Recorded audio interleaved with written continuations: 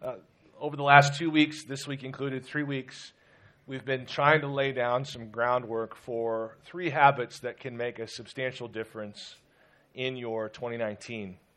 The first habit we discussed was tied into the Psalms saying that those who run after other gods, their sorrows are multiplied. And we said that one of the biggest differences you could make in your life is to respond to the sorrows that enter into your life with faith rather than unbelief. And that if you will respond with faith, you will not see those sorrows multiplied. If you respond with unbelief, those sorrows will be multiplied. Last week we said that another key thing we could build into our lives for 2019 would just to be zealous for the Lord, to have a godly ambition for God and His kingdom. And today we're going to talk about practicing gratitude. Gratitude is an essential part of happiness. You really can't be happy unless you have gratitude. I was trying to think of how to explain why gratitude is central to really all of human happiness. I was listening to a podcast earlier in the week where they were discussing gender reveal parties, or whatever when your baby. See, that wasn't a thing when our kids were being born, but the technology was so sketchy we couldn't, is that a finger? Like, I don't know. But now, the technology is sufficient to the point where you're able to say with pretty good clarity, hey, we're going to have a boy, hey, we're going to have a girl. And so that now, like the younger generation, they're doing these, gender reveal things on social media and so forth. And, of course, 50 years ago, the gender reveal celebration was called birth, where it's like, oh, I have a boy. Oh, I have a girl. But this technology, right, this technology is essentially neutral. It's neither a good thing or a bad thing. We see it as mostly a good thing. We see it as an opportunity to celebrate something, to see something, to know something. But think about how this technology is used in a place like China. Think about the disruption this technology has brought to a population that is only allowed to have one child.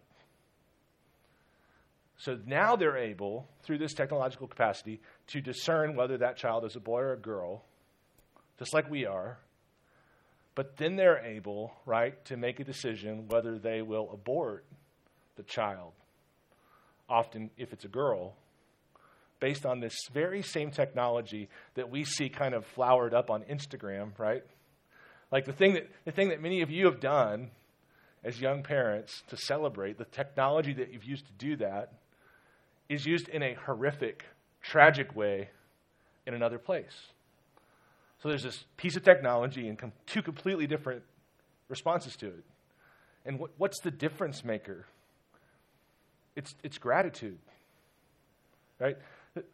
Gratitude. I'm thankful for this child. I'm thankful for the child that I've been given. In fact, I would say that gratitude shows itself with... I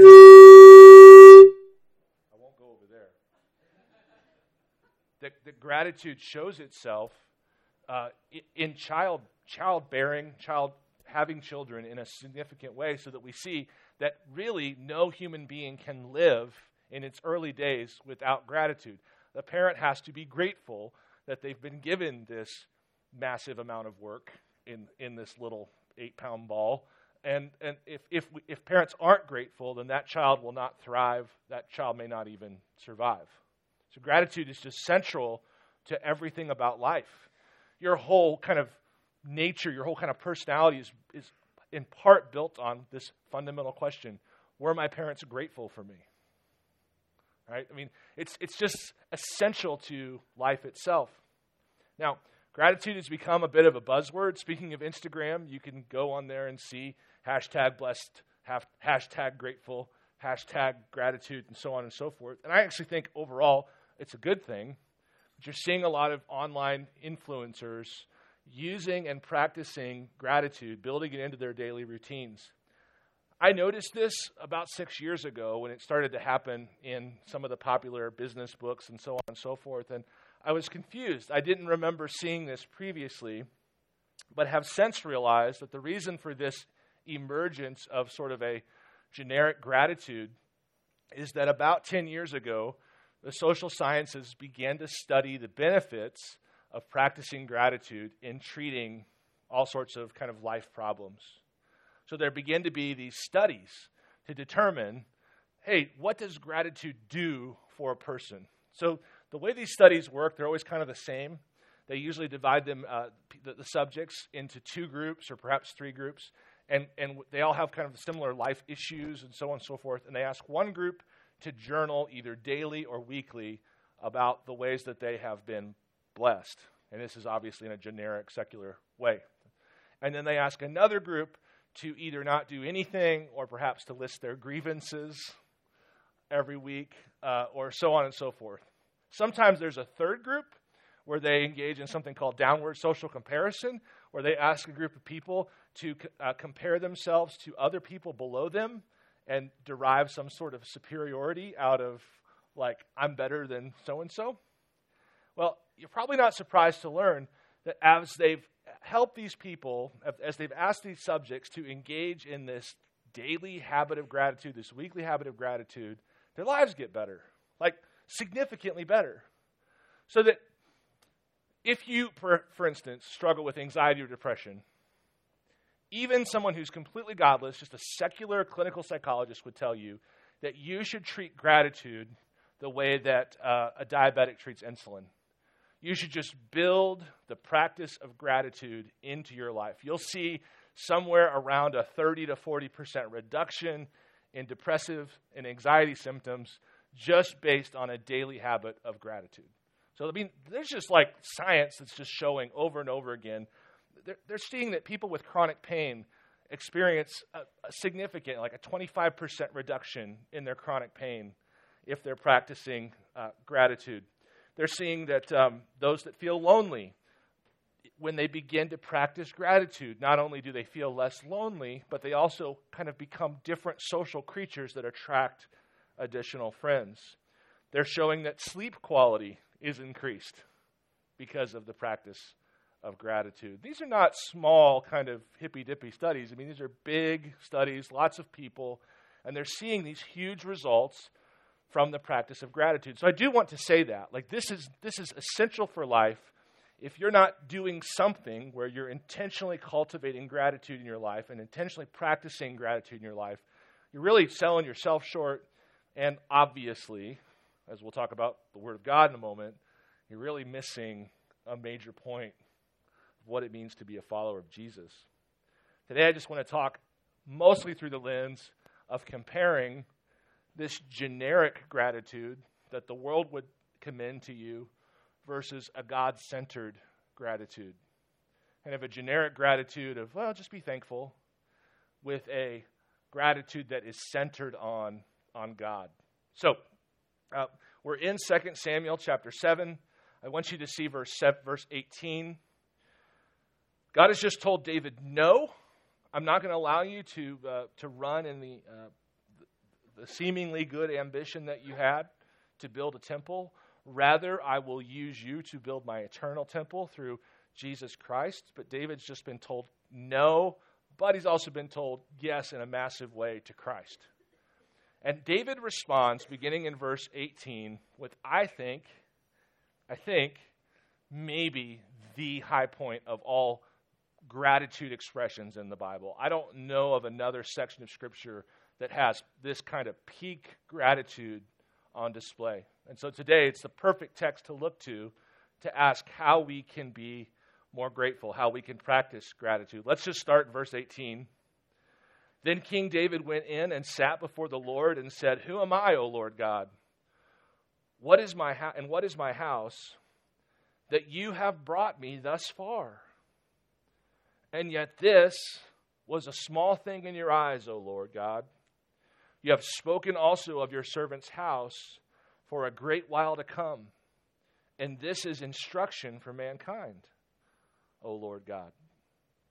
So, 3 ideas today, and the first one is just the importance of God-centered gratitude.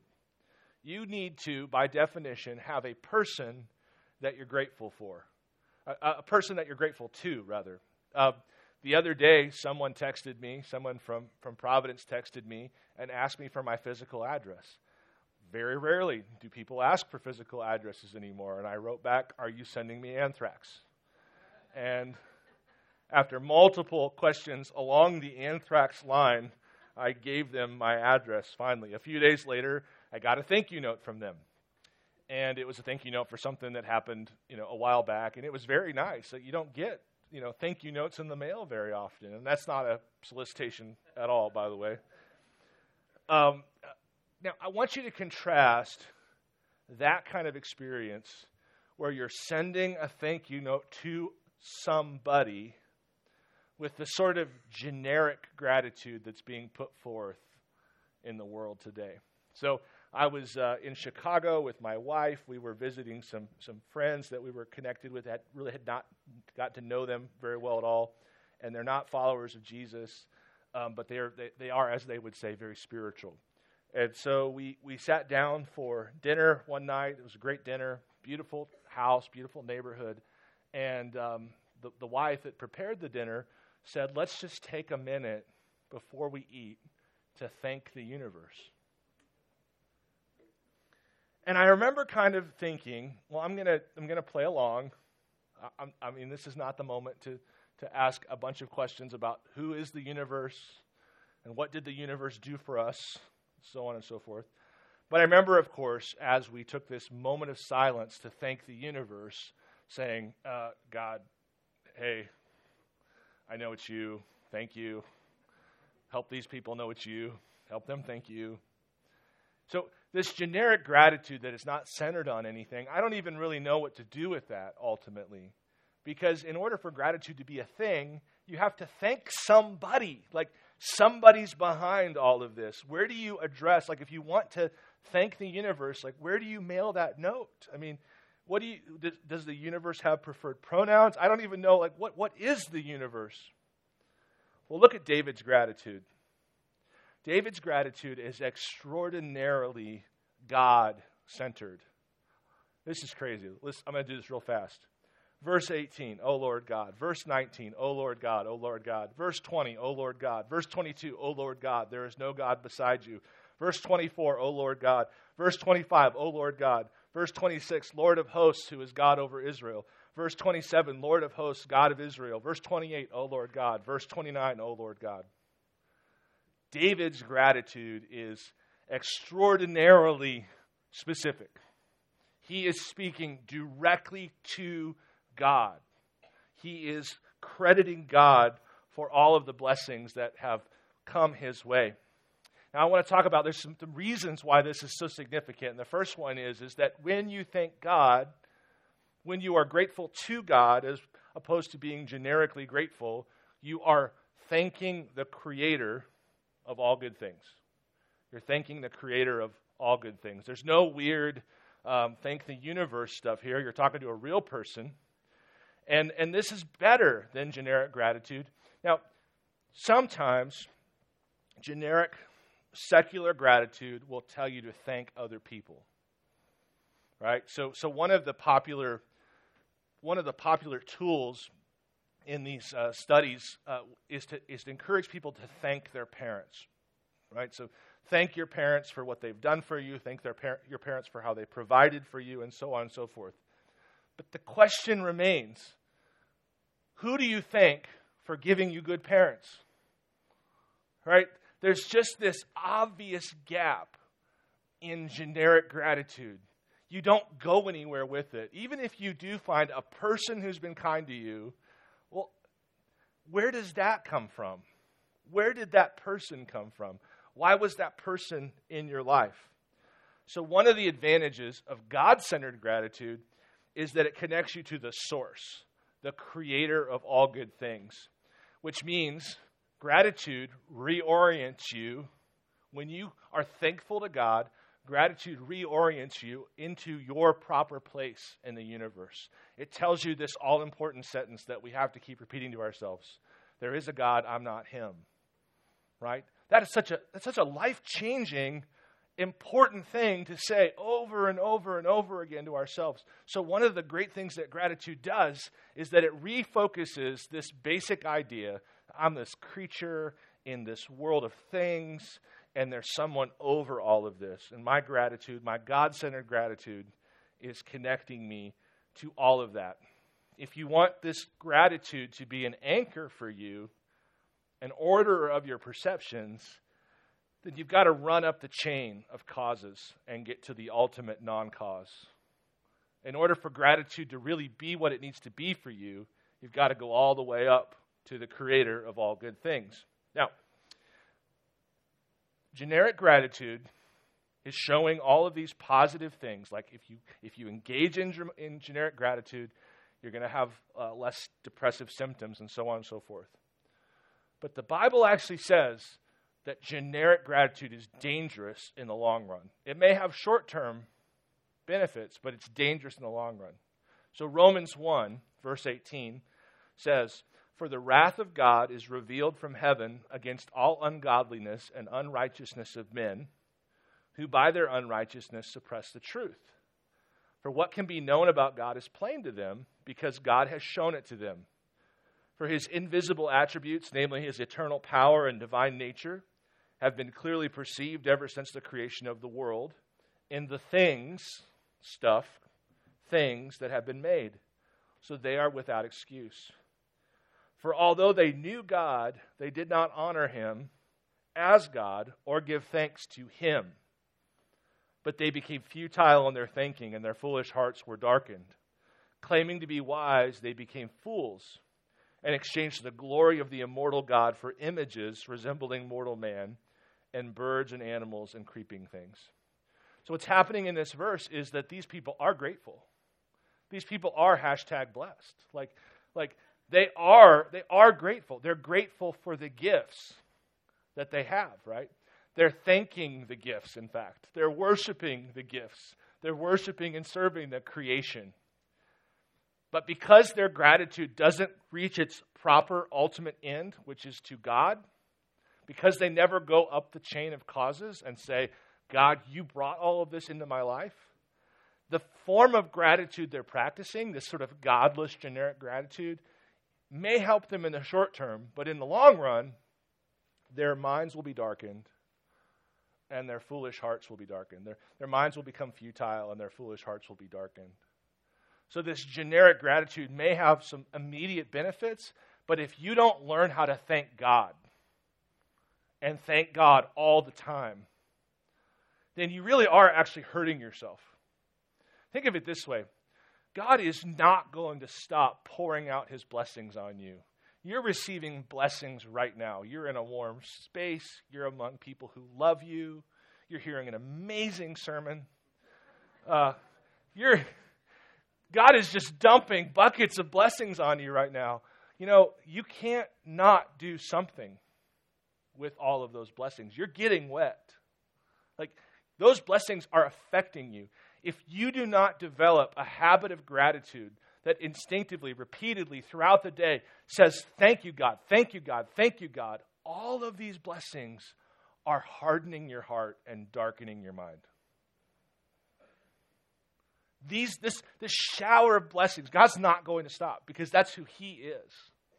And so what you must do is you must learn and strive and discipline and grow in this idea of, if I haven't thanked God in the last 15 minutes, what's wrong? What's going on that I'm not consciously aware in real time throughout my day of God's goodness? That's an essential part of living. It's an essential part of happiness to be able to see God's ongoing blessings and talk to him about those blessings. I think sometimes we don't want to be childish enough about it to realize we ought to just be thankful and happy that the trees look a certain way and that the car is running especially well this morning and that the person at Whole Foods was nice for once. We ought to just be noticing and thanking because God is indeed pouring out his blessings. Well, the second thing that this God-centered gratitude does is that it connects us to his character. Verse 21, David says, because of your great promise according to your own heart. Gratitude reminds you about the truest things about God, namely that he is merciful and good and powerful and kind and faithful. So that as you engage in a daily rhythm of gratitude, you are constantly preaching to yourself about who God is and what God is about, the character of God. Number 3, circumstances. Let me talk a minute about how gratitude affects our circumstances. Look at verse 18 again. Then King David went in and sat before the Lord.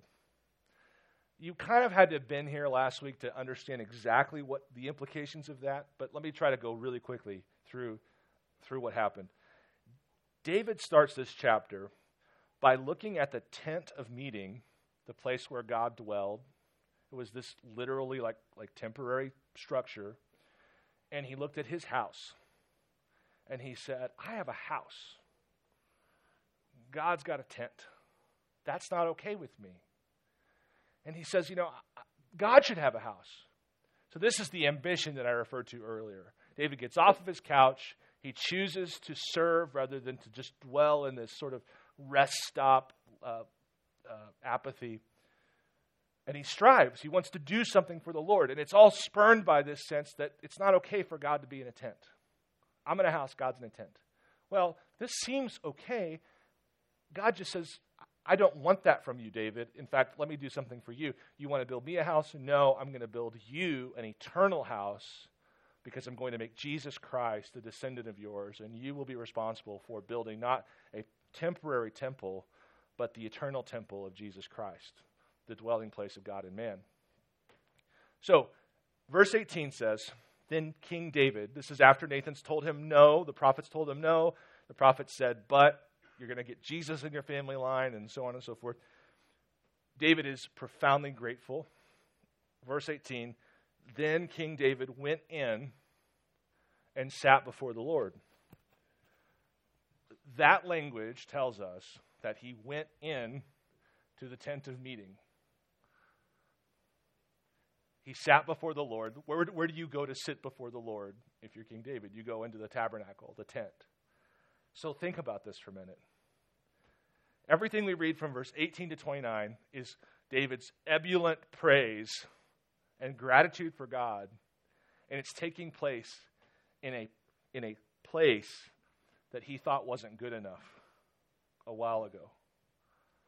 But now, it's just perfect.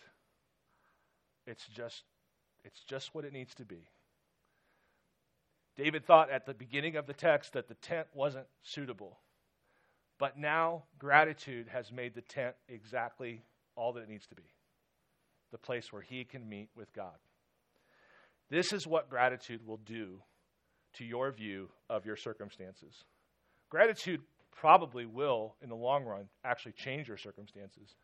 But in the short run, circumstances you think are not good enough, circumstances you think are lacking, are insufficient, if you will put on gratitude, will become just right. They'll become what they need to be. Because your focus isn't any longer on the circumstances themselves, but on the goodness of God. He enters in to, this is what David does. With gratitude on his mind, he enters into a circumstance he thought wasn't good enough, and he never thinks about its not good enoughness again.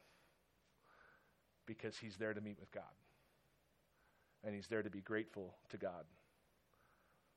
Sometimes, many times, that's all we can do. All we can do is to enter our circumstances with an intention to be grateful. An intention to meet with God and thank God for his kindness. Sometimes that's all we can do. Many times that's all we should do. And many times that's exactly what is needed. So that's one of the reasons why this God-centered gratitude is such an important thing for us to cultivate in our lives. It connects you to the creator of all good things, and that's really important because he is indeed creating all sorts of good things. You don't want your heart to be hardened. It connects us to the character of God. We see who God is. The more we dwell on God's kindness and care for us, the more we see his true character. And also, it actually does help us to deal more righteously with the circumstances we're in. We begin to see our circumstances differently when we focus on gratitude. So point number 2. The next thing we see David say is, who am I? Verse 18. The King David went in and sat before the Lord and said, who am I, O Lord God? And what is my house that you have brought me thus far? And yet this was a small thing in your eyes, O Lord God. You have spoken also of your servant's house for a great while to come. And this is instruction for mankind, O Lord God. What more can David say to you? For you know your servant, O Lord God. Look at that phrase in verse 18. Who am I? This is the second point about gratitude. You can't be grateful.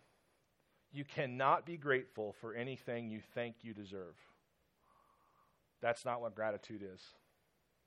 Thinking you deserve something and then receiving it does not permit gratitude to take place. Thinking you don't deserve something and then receiving it, that's where gratitude happens. This morning I woke up and I just was so aware of my cluttered mind. Maybe you're aware of my cluttered mind right now. I was so aware of just my sinfulness in more of a, just a whole being kind of thing. Just so aware of my weakness and my brokenness. And it's 7 a.m. or something, and I'm packing up to come to the church, and my wife stops what she's doing, and she comes up and gives me a hug. And I remember thinking, that feels nice. And then I remember thinking, this is what grace is. I don't deserve this. I don't deserve this hug.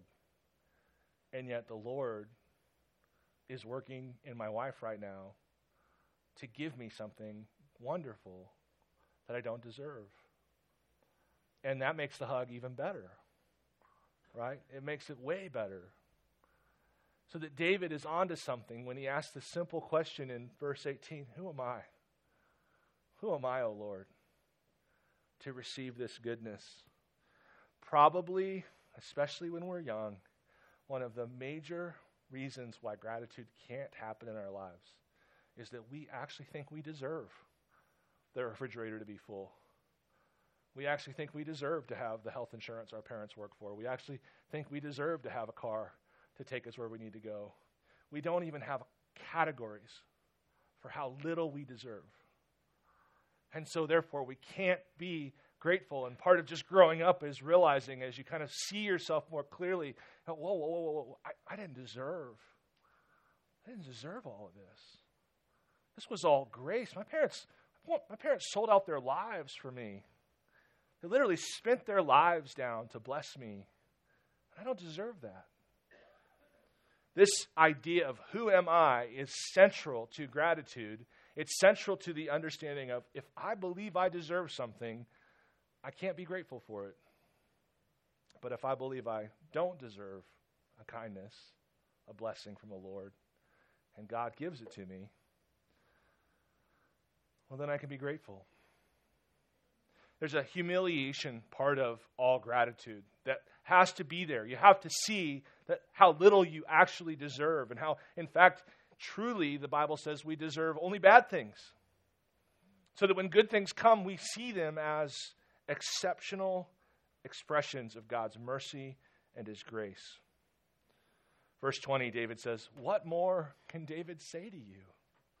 For you know your servant, O God. What more can I say to you? You know me. That's such a big part of gratitude. I think the most beautiful truth in the world, and I might be wrong, this is what affects me the most, and I think I see this affect people the most, is God knows me all the way through, and He loves me all the way through. I think that's the most beautiful truth. That God sees me in my inmost being, and He sees sin like an X-ray sees lung cancer. He sees it just riddled throughout. And He loves me. He loves me deeply and fully and patiently, consistently over time. Well, that's part of what it means to dwell in gratitude, right? It's to say, I don't deserve your kindness, but I see your kindness everywhere. I know who I am. I'm not worthy of all of these blessings. I'm not worthy of your goodness. And yet I have to see it. I see it. It's everywhere. Thank you, God. Well, secondly, there's a humiliation, but there's also an exaltation. This isn't all about feeling low, because gratitude doesn't only make you feel low. Gratitude makes you feel special. It makes you feel important. It makes you feel cared for. It makes you feel known. God-centered gratitude basically helps you see you for who you really are. Isn't that funny? How gratitude helps you see who God really is, and then somehow as you see who God really is, you see who you really are. You can really be thankful in a special way when you begin to see how wonderful and kind God is to you. Look at verse 22. Look at the connection that I'm about to read this. Look at the connection between who God is and who his people are. Verse 22. Therefore you are great, O Lord God, for there is none like you, and there is no God beside you, according to all that we have heard with our ears. And who is like your people Israel, the one nation on earth, whom God went to redeem to be his people, making himself a name and doing for them great and awesome things by driving out before your people, whom you redeemed for yourself from Egypt, a nation and its gods. You see the connection there? Therefore you are great, O God, and who is like you? There is none like you. Verse 23. And who is like your people Israel? The greatness of God, gratitude gets us there. We see the greatness of God. We see his power over providence, his ability to move goodness into our lives. And we also see his love, his kindness, his steadfastness. And we see the greatness of God through gratitude. And then we see, wait a minute, you're great and I'm yours. It's not all about humiliation and debasement and feeling low. Gratitude actually makes you feel special, as you should, as a child of God. Well, third thing about this God-centered gratitude that's unique compared to generic gratitude, and that's God-centered gratitude has a very unique relationship with the future. Generic gratitude is like count your blessings, name them one by one, look in the past, see the things that have happened, so on and so forth. Now, if you're thanking the universe for this, there's no prediction. There's no reason to believe that whatever's happened to you in the past is going to continue. In fact, it may just be, if you feel especially blessed, and this is how paranoid I can get, I can say, man, I've had such an easy life up to my 40s. What's coming? The scales have to tip the other way, because that would be just a reasonable way to think about it. If there's a non-personal entity just kind of randomly throwing out blessings on people, well, then I'm going to get some good ones and some bad ones, and I can look back and see the good ones, but I can't predict with any certainty what my future is going to be like. I realized this week I've made a game out of walking through the church at night without turning on the lights. And I don't know why I do this to myself, because I hate it. I really don't know. I think it might be laziness, like literally laziness to go over to the light switch. Or I might just be, I don't know. I torture myself. I go through the building. I don't turn on the lights. I don't know the building that well.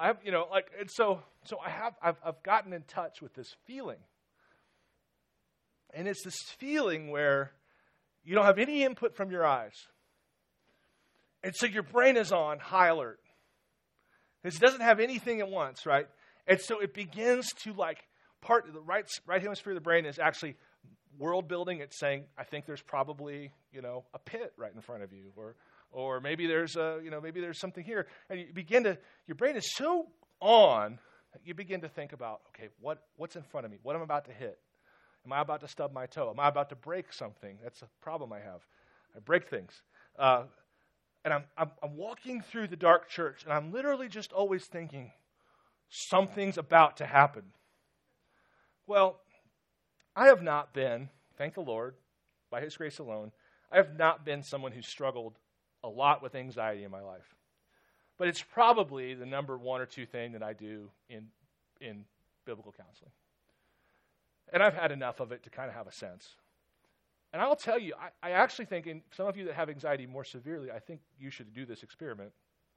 Go into a dark room that you don't know, walk through it. I think what you'll feel is the same thing you feel when you're struggling with anxiety. I think the mind is actually doing the same thing. It's saying, I'm entering into the future I cannot see.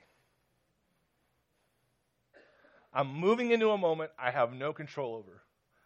My brain is used to having information to tell me what to expect. I don't have any of that. And so I am at this heightened state of readiness that includes thinking of all the worst possible eventualities so that I can somehow, with this lack of information I'm receiving, anticipate what's coming next. I think walking through a dark room is essentially the same mental state as walking into the future, especially for someone who struggles with anxiety. So that God-centered gratitude becomes your only hope for dealing with future concerning anxiety, which I think all anxiety is concerned about, the stuff that's going to happen that I don't know about. Because only God-centered gratitude is going to allow you to say, all of that goodness that came to me in my life wasn't random. It came because there is someone who loves me and knows me and who is over all things. And as I take my next step into the dark future that I cannot see, the God who was with me 10 years ago, 20 years ago, 2 billion years ago, is with me today. And he will be with me tomorrow in the darkness of that next step. So that somehow gratitude, when it's connected to God, doesn't merely look back and say, thanks for that, thanks for that, thanks for this stuff. It doesn't merely look back. It does something very interesting. It creates, I think it's fair to call it an algorithm. It creates a formula that says, look at what God did there. Know that that's his character. Know that it didn't come because you deserved something, because you did the right thing. It came because he is good. Now, extrapolate out what you see in the past in the rearview mirror. In faith, apply it to your future. So, gratitude for the future is a uniquely God-centered thing because we actually see that God is uniquely in the future and no one else is. There's nobody else there except for God. And the more you talk to him and get to know him and trust him and walk with him, the more comfortable you become. Maybe not even comfortable, maybe excited, maybe encouraged about the future because somebody's there. And it's this person you know and love. And he's demonstrated himself time and time again. And so the future doesn't become a place of dread anymore. It becomes more like what we see with Paul, a place of delight. And he says that no eye has seen, no ear has heard, no mind has conceived what God has prepared for those who love him. He says that these light and momentary troubles are nothing compared to the eternal weight of glory that's coming before us. I think that anxiety is dreading the future. And I think that the biblical place is to delight in the future. Not because you see it any more clearly, but because you know God is there. And you know that he has been and will be good to you. This is a key piece of this text. Look at verse 18 again. Then King David went in, sat before the Lord and said, "Who am I, O Lord God, and what is my house, that you have brought me thus far?" Verse 19, and yet this, so he's saying, look at all that you've done for me up to this point. And yet this, all the stuff you did for me in the past, was a small thing in your eyes, O Lord God. You have spoken also of your servant's house for a great while to come. God's in the future. He's telling David, hey, I'm in the future. I'm really far down there. There's going to be a day when this man named Peter preaches a sermon and he uses your name. He calls you a patriarch, by the way, which is kind of cool. And he uses your name. He says you're a prophet too, and that you were leaning into the coming Jesus. God is speaking to David from the future. Now listen what he says, what David says. You have spoken also of your servant's house for a great while to come, and this is instruction for mankind. What does David mean? This is instruction for mankind. Well, I believe David's telling us, look back at all the Lord has done for you in the past. This is David's instruction for mankind. Look back at all the Lord has done for you in the past and understand that his future great blessings will be greater at an exponential scale. Lord, you've brought me this far, past. This was a small thing in your eyes. I thought this was amazing. I thought this was the best you could do. By the way, he thought that because he was consistently grateful. He wasn't taking it for granted. So he looks back, he says, this was amazing what you just did to me. And he says, this was a small thing in your eyes. You have shown me even greater things for me in the future. I think David's saying to all of humanity, here is a divine algorithm. In order to project the Lord's future blessings on his people, look back, see his faithfulness, and multiply it by a number you can't ever write down.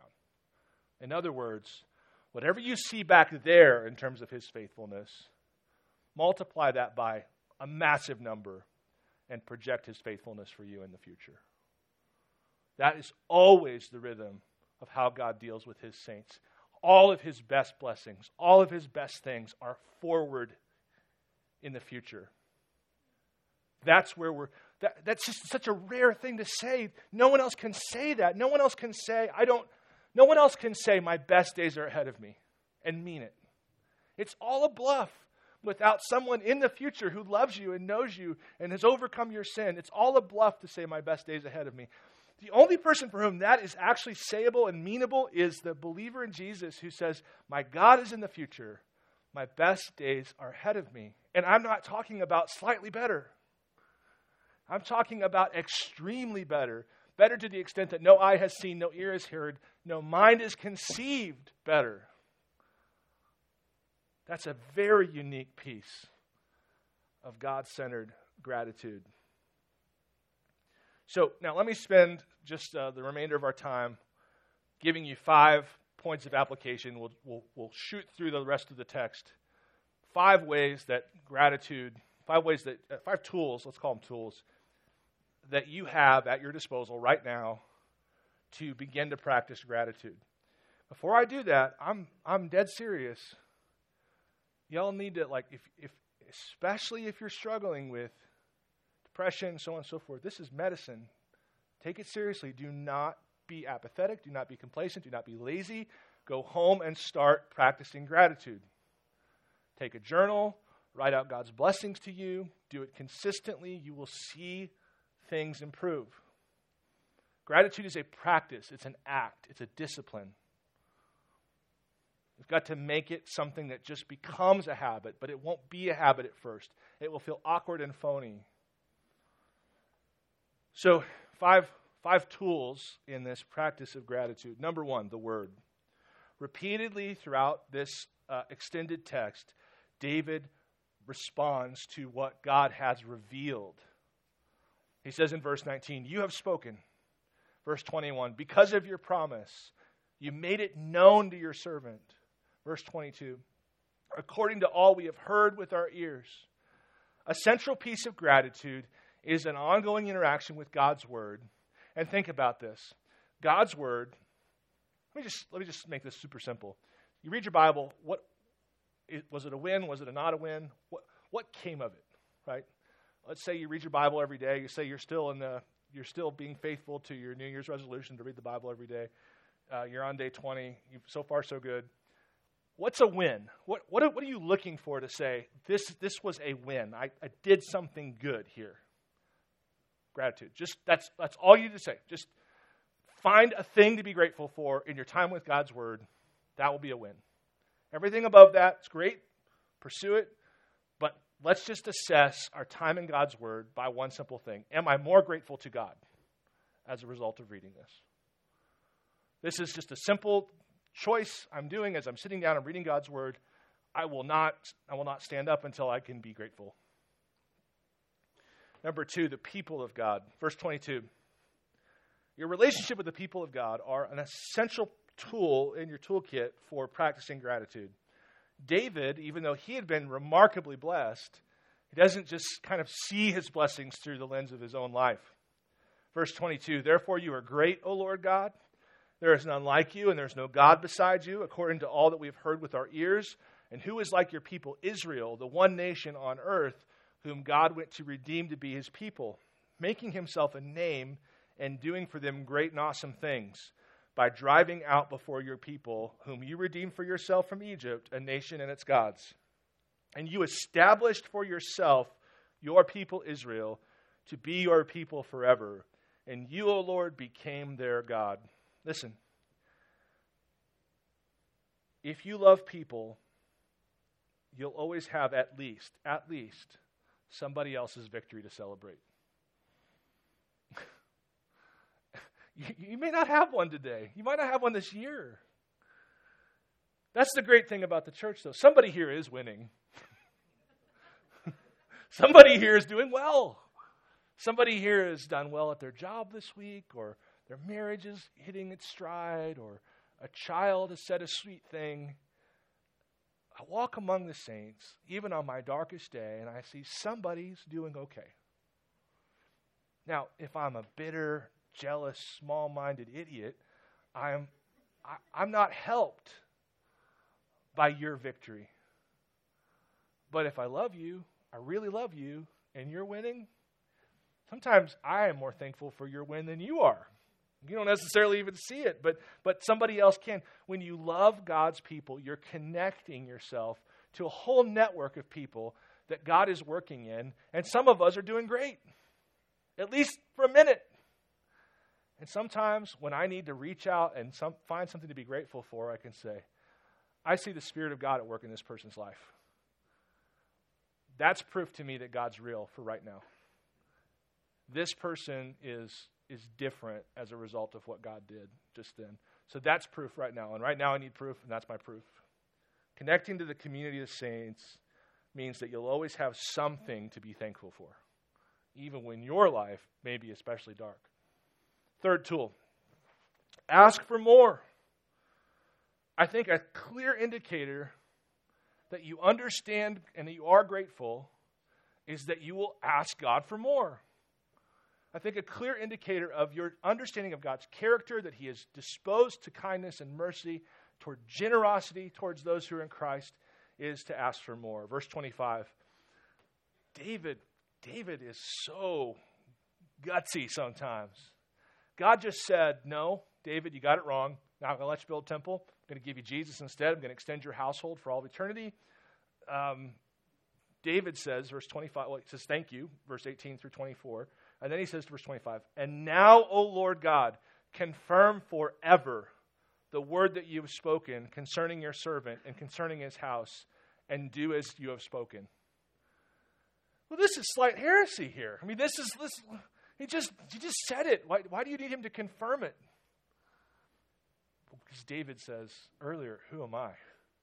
And he knows the answer is, I'm a guy who's tended to unbelief. I'm a guy who's tended to doubt. I need your help. I need more. You've given me everything. You've given me this massive thing. I need more. I need more from you, God. This is not an evidence of ingratitude. It's an evidence that you know who God actually is and what God's actually about. So he says, do as you've spoken, verse 26, your name will be magnified forever, saying the Lord of hosts is God over Israel. And the house of your servant David will be established before you. For you, O Lord of hosts, the God of Israel, have made this revelation to your servant, saying, I will build you a house. Therefore, your servant has found courage to pray this prayer for you. A great evidence of gratitude that you're actually functionally counting your blessings and you're going through life as a grateful person is courage. Because you see consistently that God has been faithful, that he's brought you this far, and it puts this courage in your belly, and you're able to ask for and aspire to even more. Number four, the fourth tool, love is glory. Love is glory. Verse 26, your name will be magnified forever, saying the Lord of hosts is God over Israel, and the house of your servant David will be established forever. Your name will be magnified forever. I said this like 3 weeks ago. Felt like the Lord said this to me one morning. Chris, I'm going to glorify my name today. If you're into that kind of thing, you're going to have a good day. If you're not into that kind of thing, you're not going to have a good day. One of the basic kind of tools in our toolkit for gratitude is simply the question of, am I on board with what God's about? And what God's about is that He will glorify His name today. Even on my worst day, God will still check off on His to-do list, I've glorified my name today. And number 5, a basic mantra. It doesn't get any more simple than this. Look at verse 28. And now, O Lord God, you are God, and your words are true. You have promised this good thing to your servant. Now, therefore, may it please you to bless the house of your servant, so that it may continue forever before you. For you, O Lord God, have spoken, and with your blessing shall the house of your servant be blessed forever. I'm going to give you one sentence, 3 phrases, that is just simple fuel for gratitude. It's in verse 28. You are God. Your words are true. You have promised. You are God. Your words are true. You have promised. Over and over and over again, all day. You are God. Your words are true. You have promised. There's your tool for gratitude. Just say that like 100 times tomorrow. And you'll see all sorts of gratitude come flowing in. In verse 29, David says, Now therefore may it please you to bless the house of your servant, so that it may continue forever before you. For you, O Lord God, have spoken, and with your blessing shall the house of your servant be blessed forever. The Lord answered that prayer. Jesus Christ is the eternal patriarch over the house of David. He's the prophet, the priest, and the king. And everyone here who is in Christ is a member of that royal family. And this table set before us is a family table for sons and daughters of the true King. So this table set before us today is this evidence of God's kingship, of Jesus' kingship, His rule and reign over all things, and His generosity, and which is the 2 things you see in gratitude, right? He's powerful. He's over everything. And what He does with His power is He gives. God so loved the world that He gave His only begotten Son, that whoever believes in Him would not perish, but have eternal life. This is the royal table that shows His power over history and His inclination to give, His desire to give Himself. So let's approach the table today with gratitude. Let me pray. Gracious God, we thank You for Your faithfulness and kindness.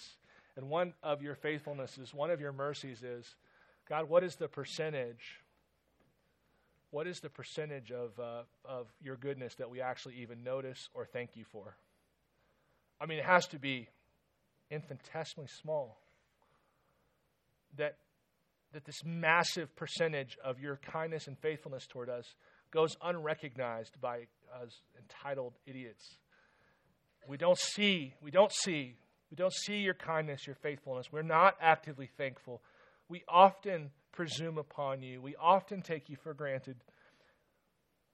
Lord, it is actually impossible for us to be as grateful toward You as we need to be. So that, Lord, You demonstrate even in that fact that You are not pouring out Your blessings, Lord, so that we see every one of them and name every one of them and thank You for every one of them. You are pouring out Your blessings because that's who You are. That's Your character. That's Your heart. You've done all this, David says, according to Your heart. And Lord, if You could give us the gift of a daily discipline of being grateful, then we would know Your heart. We would see Your heart. We would love Your heart. We'd be able to step into the future knowing You're there, like a child jumps off the diving board to his father's arms. Give us faith, God, to see Your goodness, and give us the daily discipline to expect to long for, to cultivate a continual habit of saying, you are God. Your words are true. You have promised. Give us grace to come before you, Lord, to say, who am I? To say, here's who you are. And Lord, to say, your past faithfulness tells me all I need to know about the future. God, we can't gut this out. We can't will it to happen, though we won't see it happen unless we exercise our will. But Lord, please, one more gift. One more gift from us, for us, Lord. Give us the gift of gratitude. In the name of our treasured gift, Jesus Christ, we pray. Amen.